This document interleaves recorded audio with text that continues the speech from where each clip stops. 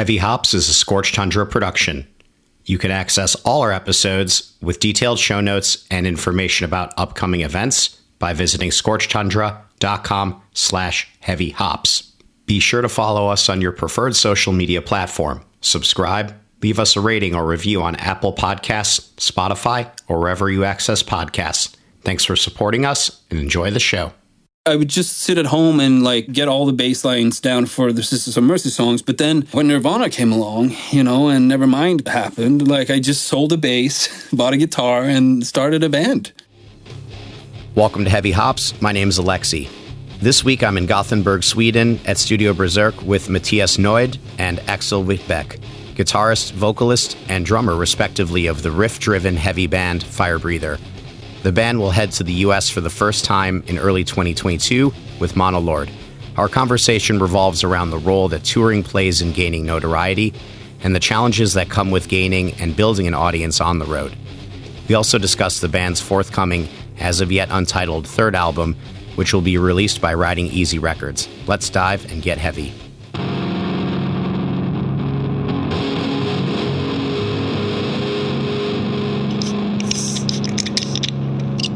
Mattias, welcome to Heavy Hops. It's a pleasure having you on the show. Thank you.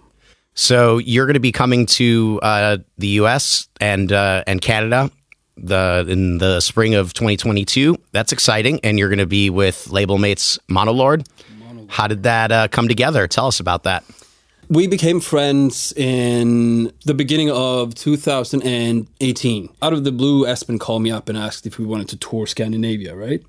And it was kind of, can you make a decision today? And we were like, well, okay.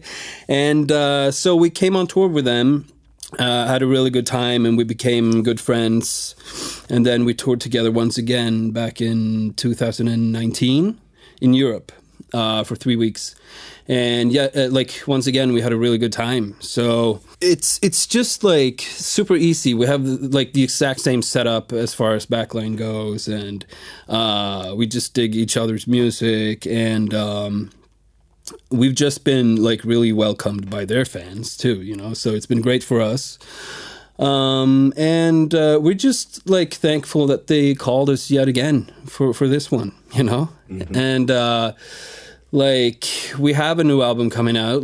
I can't really say when yet because we don't really know, but it'll be perfect for when we come over there, So we're so pumped for this one.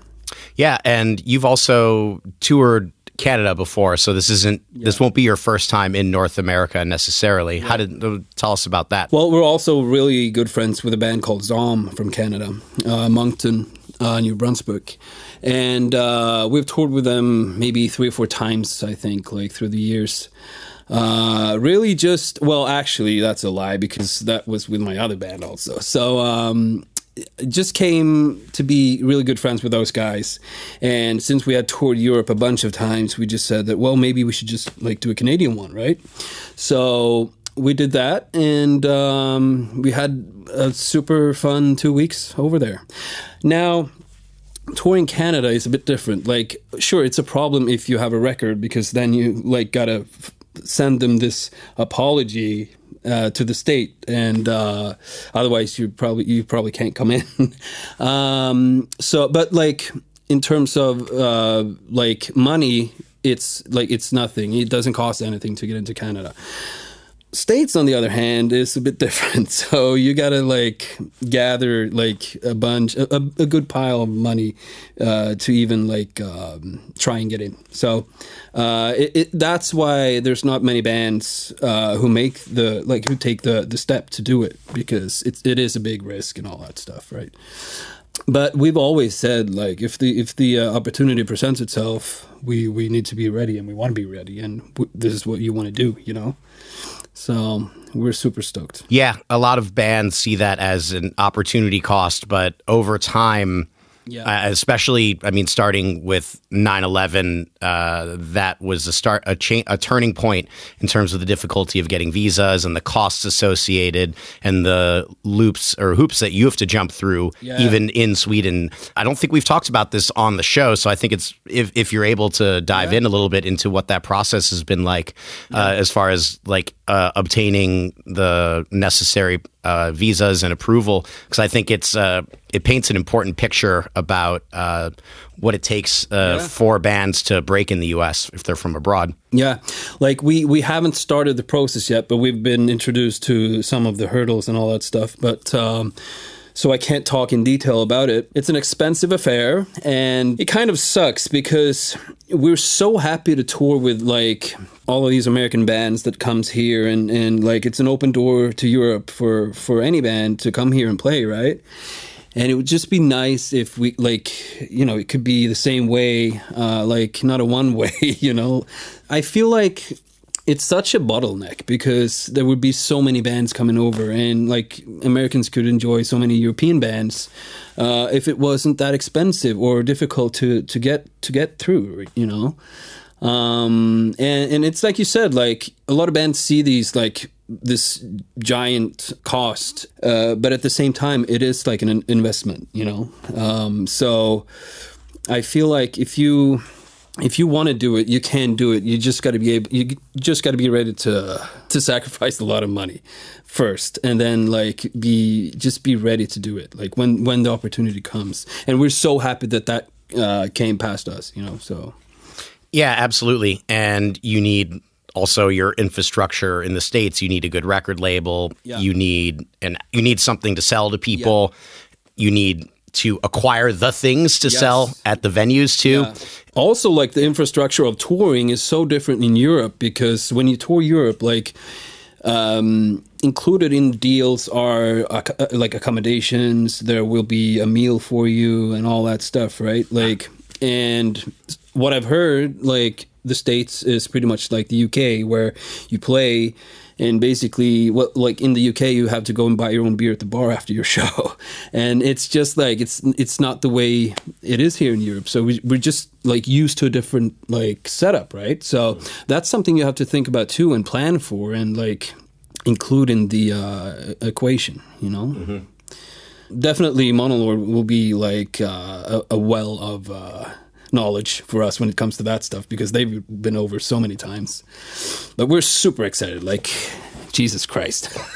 You know? Yeah, but I mean, touring Canada is in some ways a decent primer, maybe less so for the hurdles you have to jump, but the actual distances you have to travel, because that's a massive hurdle also compared to touring in Europe, where your drives aren't as far.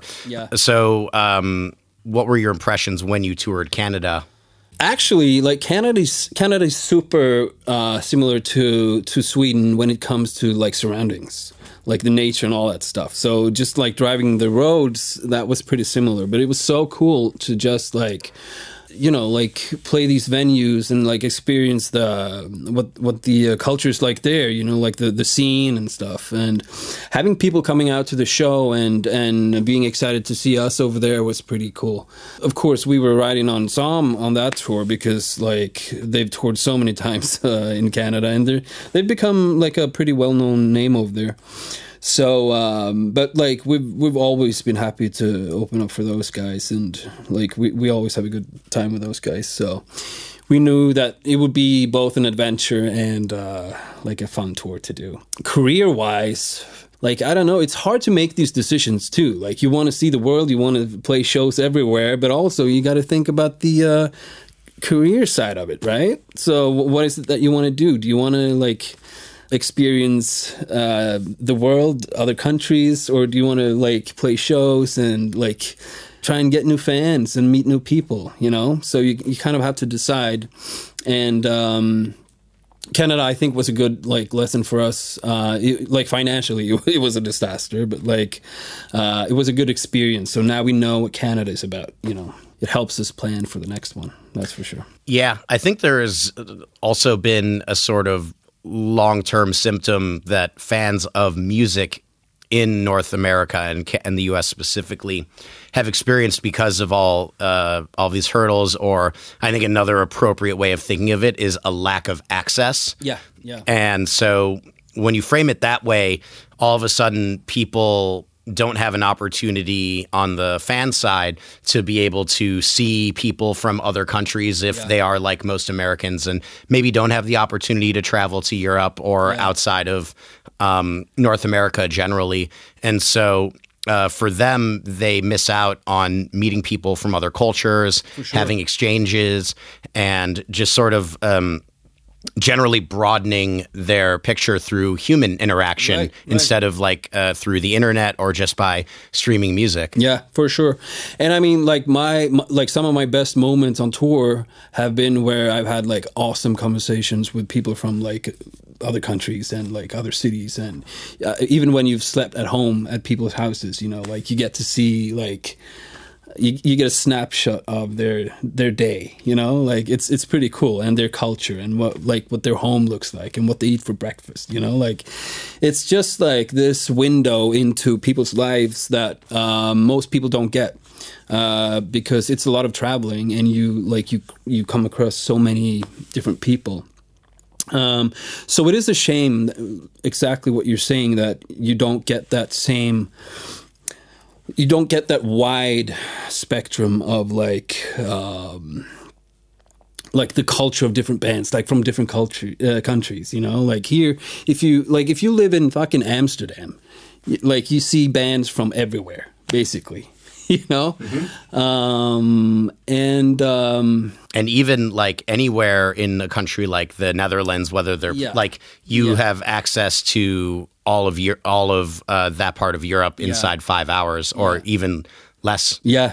And it's a shame because it's a nice exchange, and like it just like enriches everybody's lives, and you know, like how is it a bad thing? You know, like we can't be so scared all the time. There will always be bad people, but like you guys have bad people like in your home, like in your own country too, right? Sure. So it's just like, I mean, I'm not like, I'm just saying like, let's be more open to like meet everybody and talk to everybody and like have these nice conversations, you know? Yeah. I want to flip this on its head a little bit. Yeah. So Sweden is also a country that you may not have the particularities of getting in like you have in the U.S., but the further north you go in Europe, the more expensive it is to even get there in the first place. Yeah. The further the distances are, like you alluded to, Canada being similar to Sweden as far as the distances between the cities. And then I guess you could say the further north you go, the fewer the opportunities are. So you have to make that up coming back, and it's not like you're going to make a profit running a circle around the north of Sweden into Finland. No. I mean, to be honest, like you'd be hard pressed to find a really good tour in Scandinavia, period. Because it's like we're so closed up here, you know, like people don't get out as much. It's not the same culture. If you go down to Germany on a Tuesday and play a show there, like people will come out. But like if you play a Tuesday night in Gothenburg or Oslo or wherever, it's not going to be the same picture. You know, it's just different. And I can't like point the finger like at why that is, but I do feel like we like hibernate. And then come May, like, you know, April, May, like we come out like out of our fucking shell or whatever. And then come like September, October, we like go back in, you know, and then it's so hard to get people out to shows and whatever it is. Do you think that because there is maybe a reluctance to send tours up north, or because it's hard to get people out in most cities on weekdays? In my perspective, it does limit the opportunities for bands to go up in the first place, but also it has an impact on the audience here. Yeah, for sure. Like, I think it's probably from both angles, because there's also this thing where Sweden's always been known for having this strict decibel limit at 100. And I know for a fact that there are bands out there that just bypass Sweden because of the fact, you know? And I feel like that rumor has been spread across the scene, and sadly, it's true. But it's like that in a lot of places down in Europe as well. So I don't know if that's like such a big factor, but I can't explain it. It's just hard to get people out on a weekday for some reason. You know, if it's not like something, hey, Electric Wizard is in town, you know what I mean? Then people will come out. But like, there's some good bands coming through here, and I just wish that the scene was bigger, you know. So, like we always had a hard time booking shows here in Sweden for some reason, and that was never a problem for us because we'd always preferred to go down south anyway. So I don't know. When you were younger and your music tastes were sort of formulating, was this sort of inability or maybe lack of access, we could call it, did you see it as an issue, or did it maybe even create an opportunity for you to make that space yourself as a musician? Yeah, well, that's an interesting question. And I was just not aware of how to go about touring for the longest time. Like I started, my first band came about in when I was 15, I think. And I spent so many years just trying to chase that record deal, you know, because in my mind, you couldn't tour unless you had a record deal. And I had totally missed this punk wave that just oh, you know, you sleep at this, you sleep at somebody's house, and, you know, you play a show and you get food and all that stuff. That just went above my head. I didn't know about that stuff. My first real tour was 3 weeks in Europe in 2011, I think. So it's pretty late. So I don't think I thought about it too much. It was just a fact that nobody could get shows. Unless you were some sort of name, you couldn't get shows, you know? Unless also it was one of these youth clubs or youth venues or whatever it was.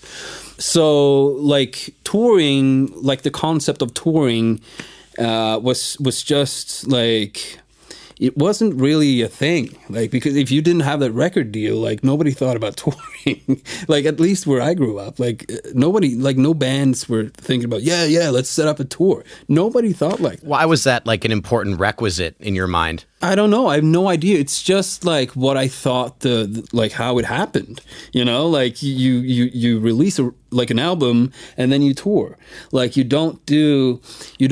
You don't book a tour on a demo, you know, that's how I thought, you know. I just wish that I would have seen what the punk bands did sooner. You know, I would have fucking tried that. I found this guy, Alex from Leipzig, on MySpace. We became friends on MySpace. He's now booking he's now an agent on Doomstar bookings in Netherlands. And he was just saying, fuck, let me try and book a tour for you guys with this Canadian band called Alaskan. And so we did 3 weeks with those guys, and it was just this fucking wow experience for me. That's when I knew I had the bug, you know, fuck yeah. So ever since then, it's just been this thing where, if you don't have a tour to look forward to, who am I even, you know? When that happened, the doors just opened up for me, my eyes rather. I opened up my eyes and I okay, so this could actually happen. My band can go out and tour. Discovering that just ignited something in me, and I just knew that this is what I want to do. Mm-hmm. And when you were going on, and you may have to clarify the name of the band that you were touring with in 2011. Yeah, Galvano. And that's a band you were with for some time. Yeah, I played in that band for maybe 12 years or so. Mm-hmm. We were a 3-piece for the most part, but then we had so many bass players coming and going for all kinds of reasons that we just decided to become a 2-piece. And we did that for, I don't know, maybe 4 or 5 years or something like that. And then, my longtime drummer, and also, we're friends since we were 7, just decided to, quit because, he had this new relationship and he wanted to, spend time with her. And so I tried this new drummer for a year, and then, he ended up having some sides that I didn't appreciate, and then I just came to this realization that I don't have it in me to look for new bandmates for this band anymore. I just want to do something else. So I had a couple weeks there where I didn't have a band, and then I just decided to get in touch with an old friend that had actually played in Galvano for a brief moment, and just like, hey man, do you want to? I'm just gonna start another band. Do you want to play? And he did, and that was the start of Fire Breather, like in 2016. So when you made that switch over, so to speak, and started Fire Breather, Yeah. what kind of musical ideas were you playing with, and what were you trying to do that was a little bit different than Galvano? Well, basically same, but just slower and more space. Like, I've always been into riffs, you know? Like, I came up listening to, like, Twisted Sister, Wasp, and all that stuff as a kid. Like, a 7-year-old, that's when I found, like, you know, like, heavy metal. And then I started playing hockey in the next town over, and all those guys were listening to, like, the deep, the old school goth, like the Sisters of Mercy, you know, like Joy Division, The Cure, and all that stuff. So I just soaked in all that stuff, you know, and just being so inspired by the bass lines of the Sisters of Mercy, I bought a bass. And that's how I came into, like, playing a band. No, that's not true. Not even in a band. Just, like, playing music that I liked. Because before that, I had played, like, you know, the fucking trombone and all that stuff that they want you to play in school, right? Mm-hmm. Like, I would just sit at home and, like, get all the bass lines down for the Sisters of Mercy songs. But then when Nirvana came along, you know, and Nevermind happened, like, I just sold a bass, bought a guitar, and started a band.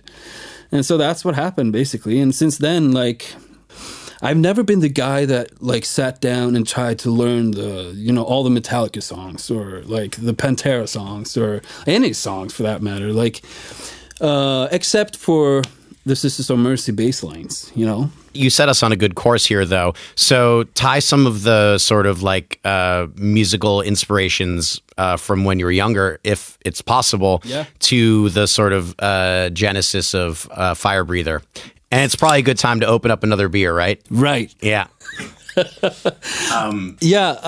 I said, Nirvana came, and Kurt Cobain was talking about bands like the Melvins and Black Sabbath. I just, like, dove into the Melvins and just became a huge fan, and they've had such an inspiration on me. And, like, I've seen them so many times, and like, I flew down to the Netherlands 1 year and saw them 3 times, and then saw them in Stockholm on the same tour. Like, I was just, like, so into them.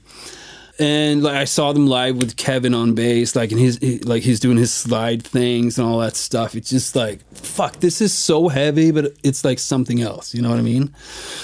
And so that's when I started listening to the heavier stuff, basically. And at the same time, the stoner wave kind of happened in the background of grunge, you know? So I kind of didn't see it, like, when it happened exactly. Like, I had to pass the hump of the grunge era to, like, open up the door to, like, Kyuss and all that stuff, which was another fucking mind fuck, right? Mm-hmm. So this is all, like, in my teens. So that's basically where I come from, you know? Mm-hmm.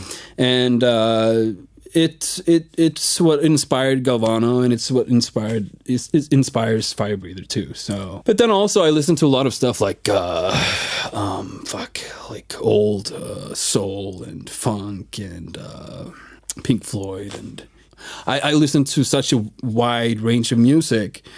But it's I feel like when you start listening to music in your teens, that's kind of what's gonna, like, send you off. It charts you. It charts a course, right? Yeah, yeah. I don't think anybody can deny that. It's just what happens, right? Mm-hmm. And especially in those formative years, you're growing, like, personally quite a bit, like, really rapidly. A lot of fucked up shit's happening to you that you don't know about and you can't control, and it's weird.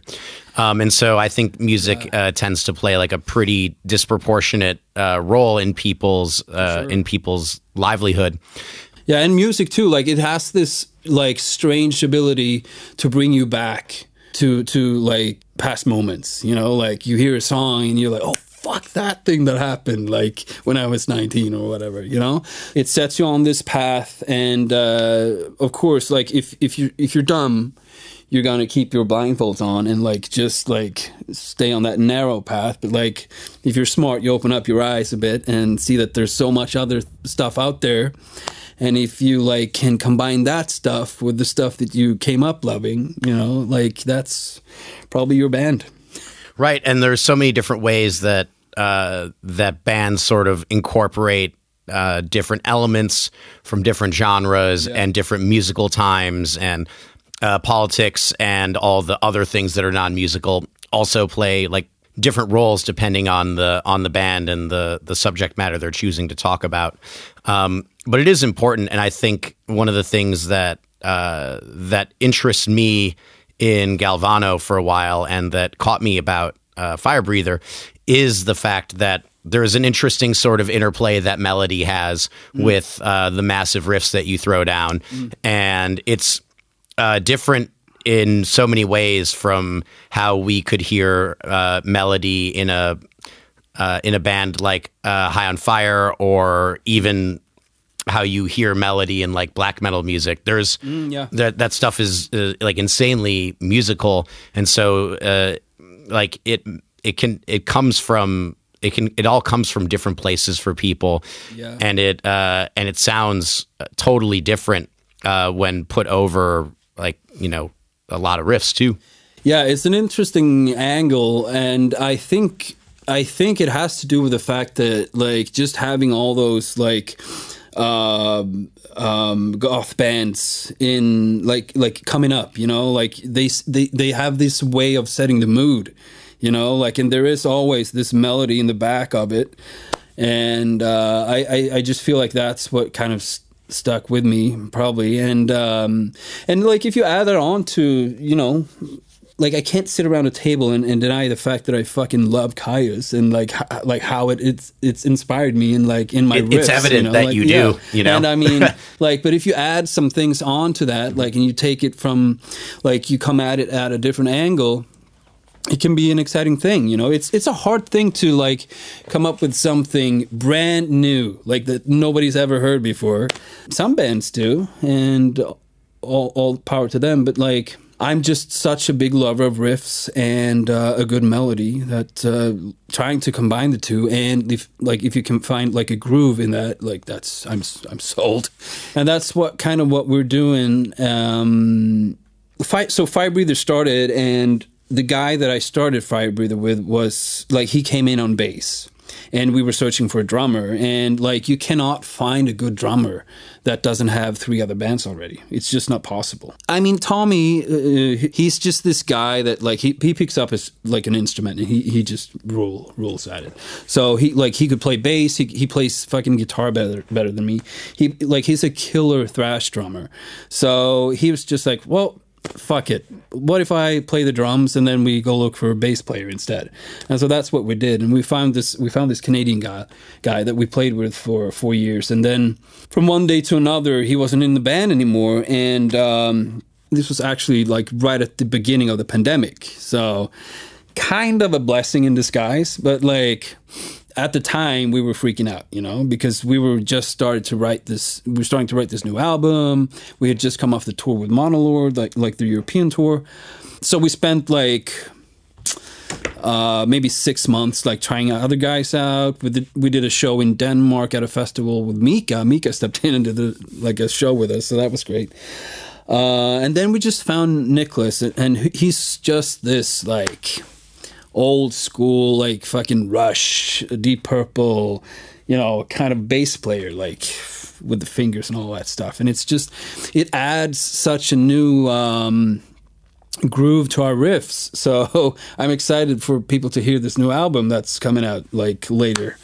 I'm sure the Rush and also the Kyuss fan in you was pretty stoked to be able to have that additional sort of paintbrush in your palette. For sure. I mean, like being a fan of Scott Reeder for like 1,000 years, just like seeing Nicholas play, and like granted, he hasn't played this genre like for a long time, but he's like just digging in and like loving it and doing his thing with it. So it's really cool. Yeah, and people that come from different genre backgrounds often add a pretty unique perspective. Yeah, for sure. And we all do come from different directions too. I mean, Axel's been heavy into the hardcore scene for many years, which that's just like out of my... I mean, I listened to some of the NoFX, Bad Religion, Sex Pistols stuff, some Ramones, but like I've never been into the punk hardcore scene at all, basically. So it's just like fresh, and it's just, I think it like infuses these parts that I don't have, and like together that can create like this cool thing, You're listening to Heavy Hops. We'll have more from Matthias Noid of Firebreather in a minute. There are a few things happening in the world of Heavy Hops and Scorched Tundra I want to share. We're doing a series of co-promoted shows at the Empty Bottle in the run-up to the next Scorched Tundra Festival. You can find tickets and information about these events at scorchtundra.com/tickets. We've also created a crowdfunding source for all things Heavy Hops and Scorched Tundra. If you love what we do and want to support us, find the donate link in the episode notes and give what you'd like. Giving any amount will grant you access to our growing Discord community. Thanks for this moment. For the second part of our conversation, Matthias Noid of Firebreather and I are joined by the band's drummer, Axel Wittbeck. We are back. Yes. Matthias and now Axel, also of Firebreather, has joined us. Welcome to the back nine of this Heavy Hops episode. Thank you. So we left off at a really, really interesting point that I want to jump back into, and that is when, as a Swedish band, and I think the media sort of perpetuates, media and bands alike perpetuate this in interviews and things like that. But I think there's a little more to this conversation about where what it takes to get out of Sweden and to get to those points where you can actually like get a deal when touring is really hard. So we identified like a couple of important parts of what happens to bands in Sweden, and that is like you start with subsidized music spaces. Sometimes you get music lessons outside of your like the school agenda. You get to skip math class. That's pretty cool. It's post school day, like it's after school. Okay. I guess I talked to people that skip math class and just played it off like it was an official policy. And then you have the youth centers. So so this is for younger people that can go to an alcohol-free, drug-free environment and go with other people their age and their community and see bands play and have an awesome time in a safe space, right? And so, but at a certain point, you get a little too old to play in those places. So what happens at that point? Well, exactly what I did was I moved here. And to move here, I just like enrolled to this Catholic school. I don't know what that's called in English, but like this is where you go if you want to, like if you didn't pay enough attention in actual school, you can like enroll for this, and you can like improve your grades and all that stuff, and then maybe you can enlist to enroll to wherever. So I came here and I enrolled, and I got a spot at this school, and so I came here a year before my other bandmates, and the idea was that we were going to try and make it. And so we came here and we played two shows or whatever, like at the venues where we thought this is where you make it. And that didn't happen, of course. And so after that, it's just this like endless chase for venues or even promoters, like who books at this venue or whatever. But like the chance of you getting a show is just slim, because even like when bands come here, it's just like people don't come out, right? Like we talked about before. I think we have that on tape, right? There's something that happens here where people don't like coming out on weeknights. Yeah. And like we talked about, after these youth centers, like there's this gap where bands don't have anywhere to play anymore, and And Sweden is extra hard to book shows in, and it's always been a fact in my case. And what most bands just do is they look south, and the next step is like Germany and these squats, like these squatted places. Yeah. And it's basically you go down and you play your show, and then the mattresses that were actually soundproofing the windows, that's what you're going to sleep on. They pull them off the hooks, and then they're exactly. That's what you're sleeping where you just played your show. Mm-hmm. So that's what happens for a lot of bands, and a lot of bands get like just lost in their tracks, and they just keep doing this same route. tour over and over again, and don't look to elevate. I mean, we've always had this idea that we want to do like a better tour. Like we want to have this like this growth all the time, and so. And I think at some point you got to just like decide what do you want to do? Like, do you want to keep touring these places? Do you want to keep playing these squats? Mm-hmm. And I'm not shitting on these squats because they serve an awesome purpose, Oh yes. But like it's also a stepping stone to something else. Mm-hmm. And like if you don't see it as a stepping stone, and if you just keep doing it, you're probably not going to end up anywhere. Yeah, so I want to pull you in, Axel. So you came up with like a bit of a hardcore background, and this was music you identified with. Was there something that you picked up from the sort of squat culture being a part of that genre that you then integrated into what you thought like touring should be like as well? Not more than like the whole do-it-yourself thing. Like, it's possible to tour a lot if you want to, but at the same time, it's harder to elevate from that level, I guess, from getting off from the squatting tour level, I guess, in some way. I think that's the main thing I learned and I took with me. Like, it's possible, but like Matthias says, like, when you come to a level where you are, it's possible to book other shows and other like venues and tours and stuff with like, okay, we can get off this route to play this route again. I guess we get stuck. Like, we have to level up. Yeah, all the time, in some ways. I think that's the drive. Like, you gotta try and do better tours all the time. Like either you're in it or you're in it to like. You can play bands for so many reasons. Like, maybe the reason is just to like get together on a Tuesday night and have a fucking awesome time in a jam space, right? Yeah. But also there are these other ways to do it. Like, maybe you want to tour as much as you can. Maybe you want to tour like a couple weeks, a year, or whatever. So you kind of have to decide what you want to do. Yeah. And I feel like if you know what you want to do, you gotta like realize that and then try to make it happen. If you don't if you don't have the tools, or if you don't know how to come about that, maybe you can talk to some other bands or whatever. But I just feel like there's so many bands that get stuck in this route. Like, they're touring the same cities every year. It's like the same tour circle all the time. But for us, it's always been like, let's do this fucking.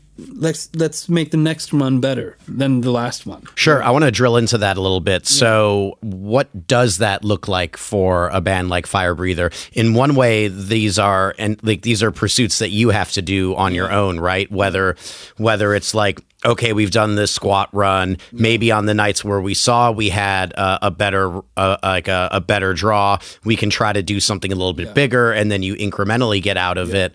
But there's also like an outside click that has to happen, right? Sure, so how did that happen for Fire Breather? It's a fact. Like, all promoters know what each other are doing. Yeah. So if you do like a tour and you're charging a certain amount of money or whatever, and the next tour you want it to be better, and you want the next one after that to be better, and then you got to set a standard for yourself. Like, what are we going to agree? Like, what are we going to accept? Are we going to play for 2 beers each, or are we gonna you got to decide where you want to put your bar. Like, do we play a show for this amount of money, or do we play a show for this amount of money? Like, if that's your thing, if that's where you want to go, if you want to escalate or whatever. We just decided that, well, we're not going to do these types of shows anymore. That's on this certain tier because we know it pays this amount of money, right? Yeah. And so if you just try and set like a standard for yourself, we feel like that's the right way to go about it, because if you know, like, there's so many promoters out there, they're just trying to lowball you all the time. Like, can we get you for this and this amount of money? You kind of have to figure out, is it worth playing this show for this amount of money? And in some cases it is. Like, for example, a well-known festival in London that happens every year. You know, like, if you get a low ball, like, if you get a shitty offer, it might still be worth going there and play that show because it's going to be a fucking fantastic exposure for your band, right? But as a whole, like on a tour, if you're booking a tour, like you got to kind of decide where you want to be. Like, how low are you able to go, and how, like, where do you want to be? And I mean, that doesn't like have anything to do with the outside factors that you mentioned, but like, I feel touring, in my opinion, is not so much about quantity but quality. Like, I want to do better tours all the time. If I'm going to play the same cities, same venues all the time, it's going to become boring after a while, you know? Yeah, and also it's a question of deals. Like, the money thing is like, it's fucking boring to pay up and get nothing back all the time. You want to level in deal wise to be sure not to fucking come home and like, okay, so I have to save like double the money. Yeah, it's like, we know that we're not going to live off of this as it is, but like, also I have no intention to go down and play Europe for so many weeks and then like sleeping on fucking. I've done that for a lot of years, and I'm just not doing it anymore. Maybe you want to do that. Maybe you want to level up a bit, or I don't know what you want to do. But like, for us, it's always been try to make the next run even better. Like, and it's not about like, oh, let's get as much as money. Well, it is, because it's not fucking cheap to be in a band. But like, nobody goes home like, you know, spreading their money when they come home after a tour. I mean, the goal could be to like get away from that sense. Yeah, just as far away from it as possible. Yeah, having a better experience. More comfy, and you know, sound better on stage. You know, like, because the fucking venue actually has a good system. You know what I mean? Mm-hmm. Stuff like that. It's more fun. Yeah. And like, even for us, when we've toured with other bands, you know, it's just like shows you a different level, just a different like, oh, this is the way it can be too. You know, like, you can be treated nicely, and it can be a nice thing for everybody. But of course, then your band needs to have a certain amount of pull. You know, that's what it's about. Absolutely. And there's something to be said, even bands of larger scale experience this, but for very different reasons. And that more has to do with actual availability of the venues of the size that they play. Yeah. So you may see large bands that draw like 1,000 people actually play the same venues over and over again, because the next jump is to 3,000. Exactly. And that's a massive jump in comparison to going 200 to 500, 500 to 600 to 800. Yeah. So I think that there's like a lot of different factors that can impact you depending at the level of band that you are in terms of your stature and your draw. For sure. Exposure is always good to take into consideration. You know, like, you may get a crappy deal from a festival or whatever, and then it might be a good idea to take it. But like, if you're going to play like a Tuesday somewhere and you get, you know, next to nothing, and it's not going to pay for your gas to the next city or whatever, then like, you got to figure something out. You got to like, how do we get to the next step and all that stuff? And it's different for everybody, I feel like. But our goal was always to try and like get to the next one. Like, let's try and make that better than the last one. Yeah, you know. And it's fun for us too, because when we were out with Monolord, for example, it just required us to like step up to a different level, and you know, like, we gotta deliver every night, like on a certain level, you know, like there's like times to be considerate of and all that stuff. It's got to work like a well-oiled machine, you know. You learn so much from touring with other bands like that are like above you, you know, and you learn these trades and like these tricks and all that stuff to make your own experience better. Yeah, Axel. So for you, what were some of the things that you've learned from leveling up, as far as maybe the bands that you're going out with, or things that you've seen that can help contribute in that stepping stone process? I mean, I think it's like 1,000 things to reconsider and like think about when touring, and when you see it like this professional that you can do tours with the bands of a certain size. All of them are good to learn, and I have never seen a lot of them before like happen on tour. And okay, so we have to think about this as well, of course. I mean, some years ago maybe I thought like, yeah, we can take care of that, but also like nowadays I think I've grown more. Like I want to have it like comfortable and being able to just deliver on stage if possible. That makes this like you have to think of maybe a driver, maybe a merch person and stuff like that. And like that's also like things you have to pay. So that's also a reason for like, okay, if you want this comfort on tour with all these things you can think of and do proper if you want, you have also to do like better deals. And I mean, if that's possible, I want to do it. There was an interesting picture that a local promoter here in Gothenburg painted for me, and that was of a well-known band called Sabaton.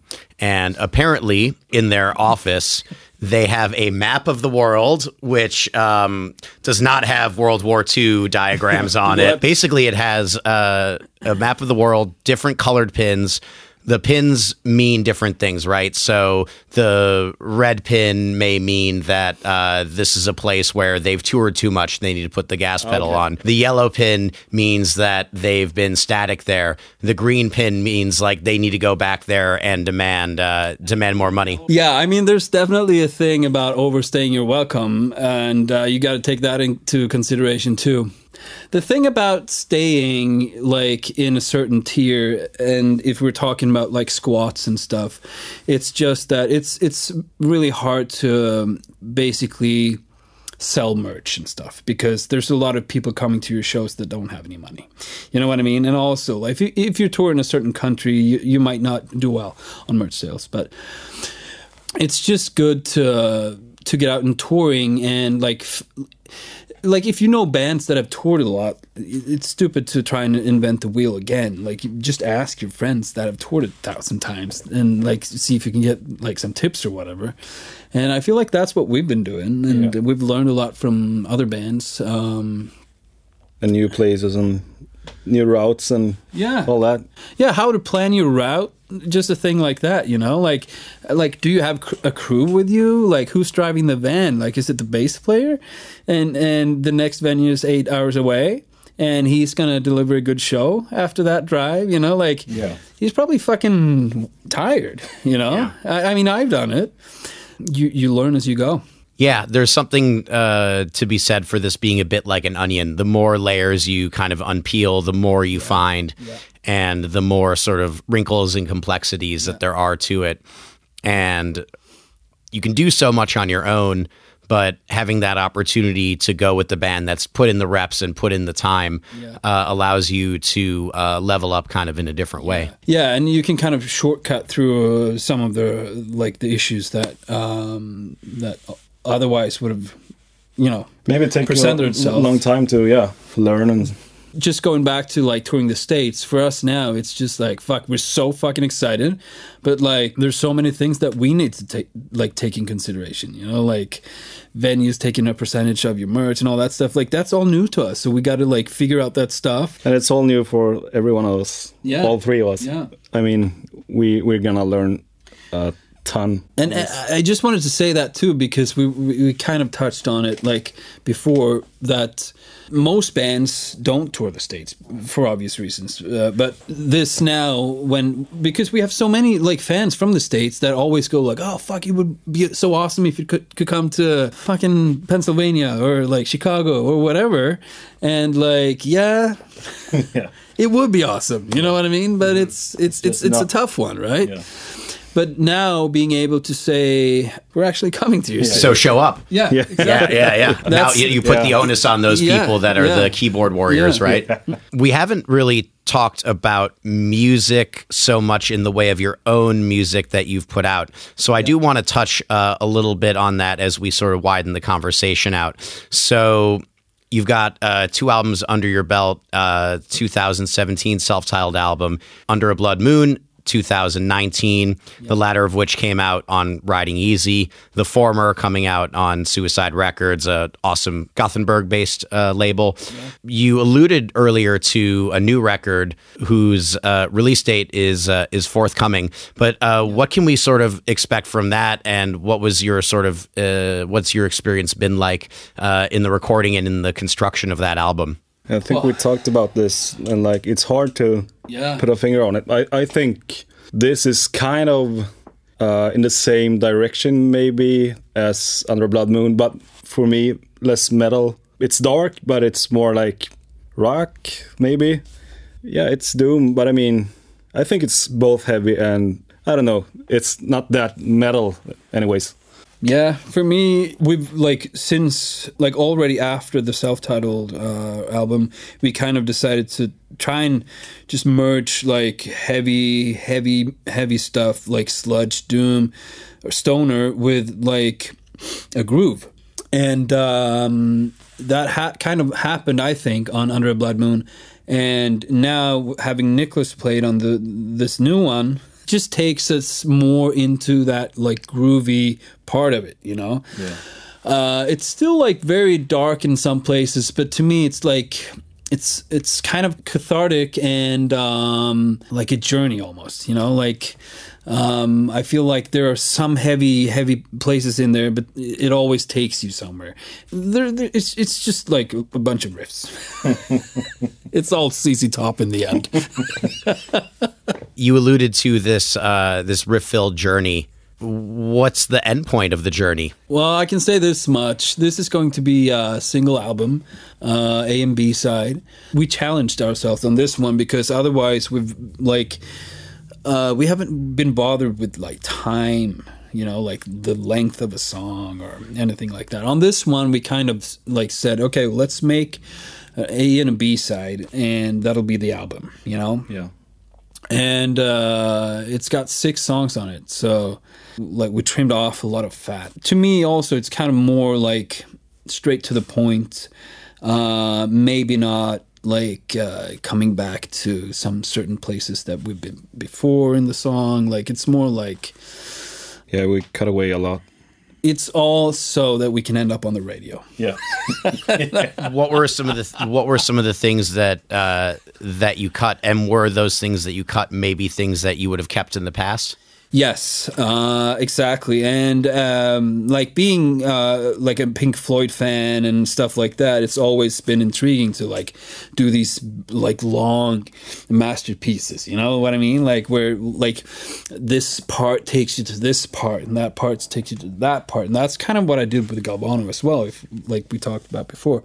But with this one, we just decided to like keep it simple, keep it fucking groovy, but also fucking heavy. So I would say that's what like kind of represents the album. I think it felt very good. Like when we cut those parts away, it's a lot of minutes we cut away. We only looked for the most repeating parts to get away, to make it more compact and feels more like a unit. We were just like actually thinking about the fact that, do we need to get back to this part? Yeah. You know, like haven't we already been there? Does it add anything to the song to come back to it? Having the time limit of 40 minutes, 20 minutes per side is a...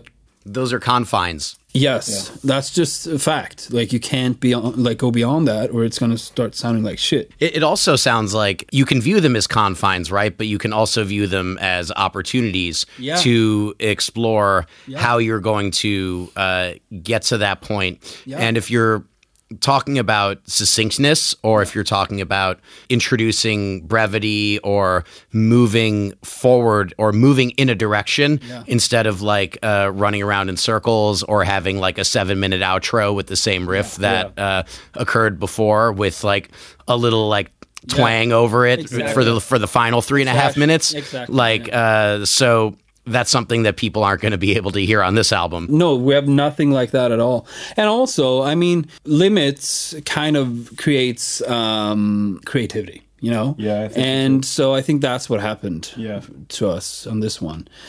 We have these ideas we have to put together, and we can't do it forever. Yeah. Makes you think in other ways, and it feels good. Yeah. Do you have any sort of closing thoughts for the audience, or things that you're looking forward to? Obviously, touring and putting out an album. I want to meet you all, but also keep rocking in the free world. I want to know who's brewing our beer. You know, who's brewing the Fire Breather beer? Yeah, put it out there. Yeah. Well, I guess on the next episode of Heavy Hops, right? Exactamundo. Yeah. Axel, Matthias, it was a pleasure having you on the show. Thank you so much for joining me. Thank you for having us. Good times.